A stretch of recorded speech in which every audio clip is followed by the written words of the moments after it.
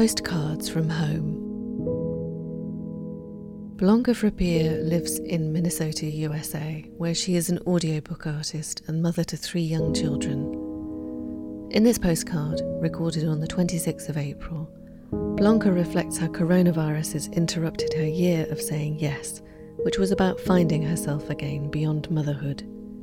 She also recounts how the effects of living through undiagnosed COVID-19 triggered memories of her impoverished childhood and subsequently deepened her understanding of the decisions mothers make.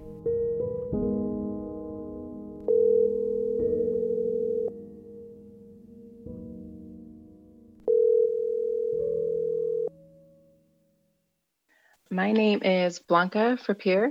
I am from Minnesota, USA, and I am a stay-at-home mom for about 11 years now. Growing up, I was told I couldn't have kids. I wasn't able to. So when I found out I was pregnant with my first son, we decided that I wanted to kind of embrace this phase of life. So I took off time from everything else. I have a 12-year-old and a 5-year-old and a 2-year-old, and my husband is a software architect.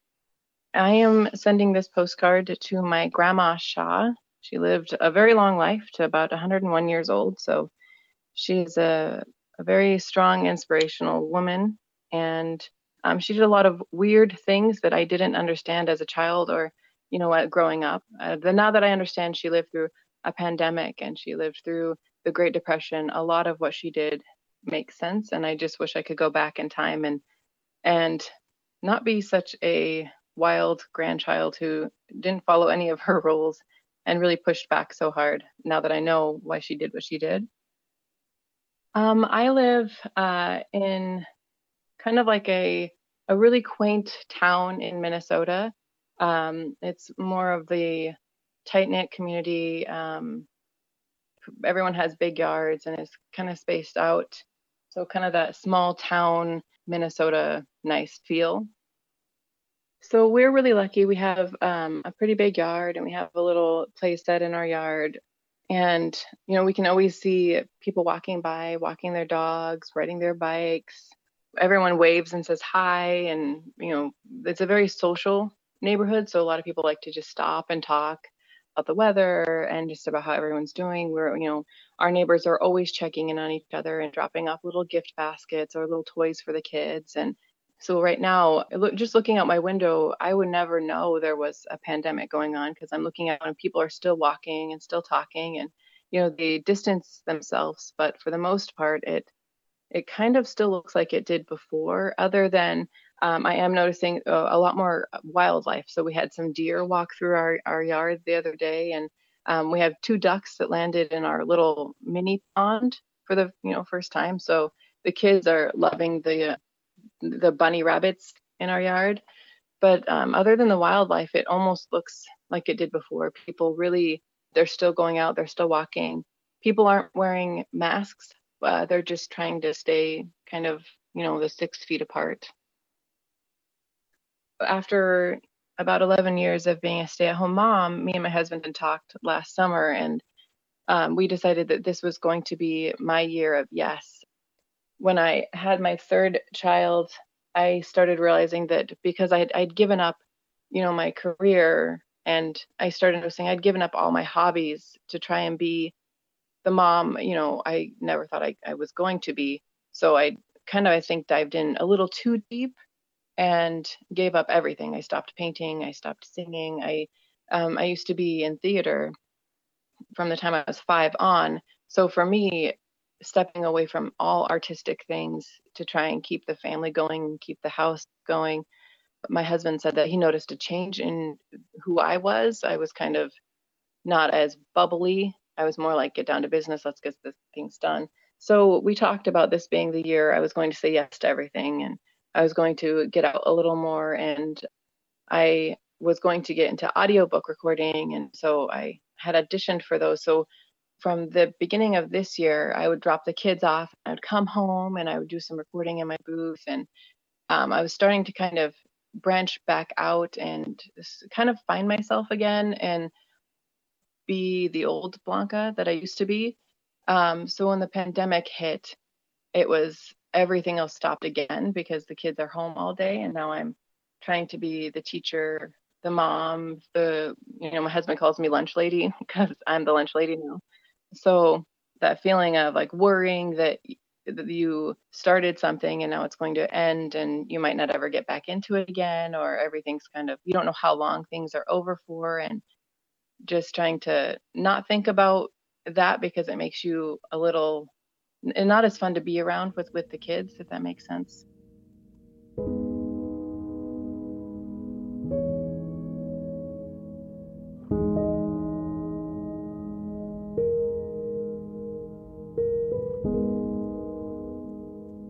I grew up very, very poor, below the poverty level. We bounced around from low income housing to, trailers, to sharing a 1 bedroom orchard shack with like a dirt floor with 3 other families. My father was Hispanic and my mom was kind of like very, very poor old family in Twisp, Washington. So just growing up very poor and knowing, going to bed without food and whatnot. My mom was always doing her best to make sure we could eat. And I remember watching her just say, "I'm not hungry, I'm fine." And watching her a few hours later, pass out and faint from hunger. I didn't really get it then. I just thought maybe it was more of a social thing, like she wanted to look skinny or pretty. And I didn't get it that she was really hungry. She just didn't want us to be hungry, so she wouldn't eat the food.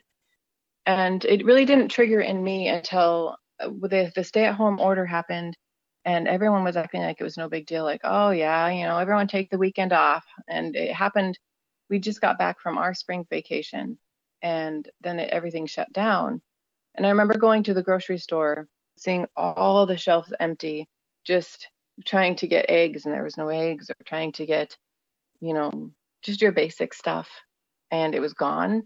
And Tylenol was one of the things we actually needed because my kids had started getting a fever about 2 weeks in after we got back from our vacation. And all the Tylenol was gone, the adult Tylenol, the children's Tylenol. And me and my husband were like, oh, like what just happened? And I came home and, we were having dinner and I didn't feel hungry. And I thought I kind of wrote it off to stress. A few weeks later, I still wasn't hungry and I kept thinking, and I started noticing that in the back of my head, I wouldn't take seconds, or I wouldn't take a full serving. And I started hearing this little voice in my head saying like, gosh, you know what if in 2 weeks this meal would be what my kids would survive on? That feeling of like, if I eat it now, what if it means my kid's hungry in 2 weeks? And I found myself unable to really eat or sleep. And I thought like, it started dawning on me that it was affecting me. And I remember, and then like the memories just started coming back to watching my mom not eat, and remembering my grandma, how she was very, very strict about, you finished your food or you ate it the next meal or the next meal. And it just kind of, I caught myself, my 2-year-old refused to eat his spaghetti. And I was like, okay, well, it's going in the fridge. You're eating it tomorrow and you're going to eat it the next day. And at that moment, I had to like step back and be like, hey, Scott, I need to go take a shower. I need to calm myself down. I'm starting to feel feelings that I just don't understand. And it was like all those memories of hunger and thinking, oh, I'm so hungry. And then remembering my mom not eating. And we were going to go outside and play in the yard because the snow was melting. And I put my clothes on. And this is about a month after lockdown. I put my clothes on and my pants fell off. And I was like, what the heck? So I went and I weighed myself and I realized I hadn't been eating, I hadn't been sleeping, and I had to kind of reevaluate how I was treating myself in all of this. And, noticing that the kids were watching me and I didn't realize they had seen, they were, they're very observant. And I think sometimes we don't realize how much kids can see or do see. They're very sensitive to everything. So, we sat down and I had a family meeting with the kids and I talked to them about how, things are going to be okay. And we're just adjusting, and mommy's just adjusting to it all. And, my husband's been so amazing and supportive in all this. I said, I'm really embarrassed that I think I might have cracked a little under everything. And, he knows where my past. So, yeah, just kind of coming back into my body and taking time to breathe and look around and say, we're fine and we're okay, and not letting my past kind of throw me into more of that instinctual survival mode, if that makes sense.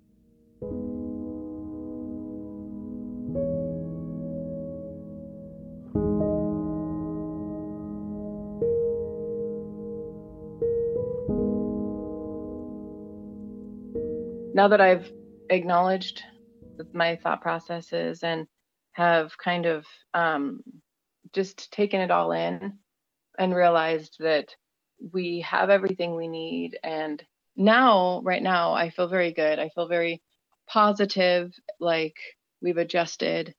They lengthened the amount of stay at home and they let people know school's canceled for the rest of the year. And that actually didn't hit me very hard.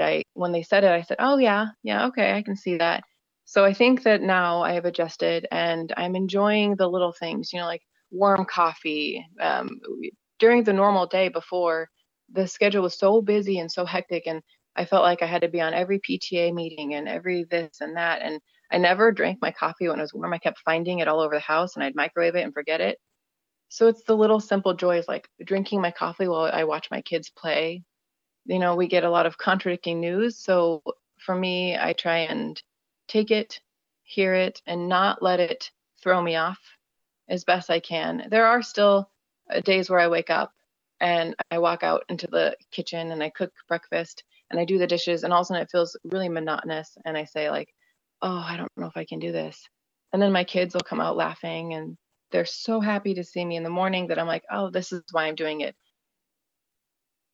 It's okay to feel all the different emotions all of the time. It's okay for 1 minute to be on top of the world and to be dancing to music in the kitchen with your kids and laughing, because we can do that. And it's okay to feel happy, but it's also okay to crack a little. We're not super women. We're not, Kryptonians. We're human beings, and all these different emotions that we feel, I think we have to acknowledge them and not shove them down, because when we shove them down, we're sending a message to our kids that we're not supposed to be feeling all these things and we need to be strong all the time. And I think trying to be strong all the time is what causes us to feel so lost. So I guess I would just say to embrace all these different emotions and to lean on people, even if you can't hug them, to talk to them and send them a hug over the phone or over, FaceTime.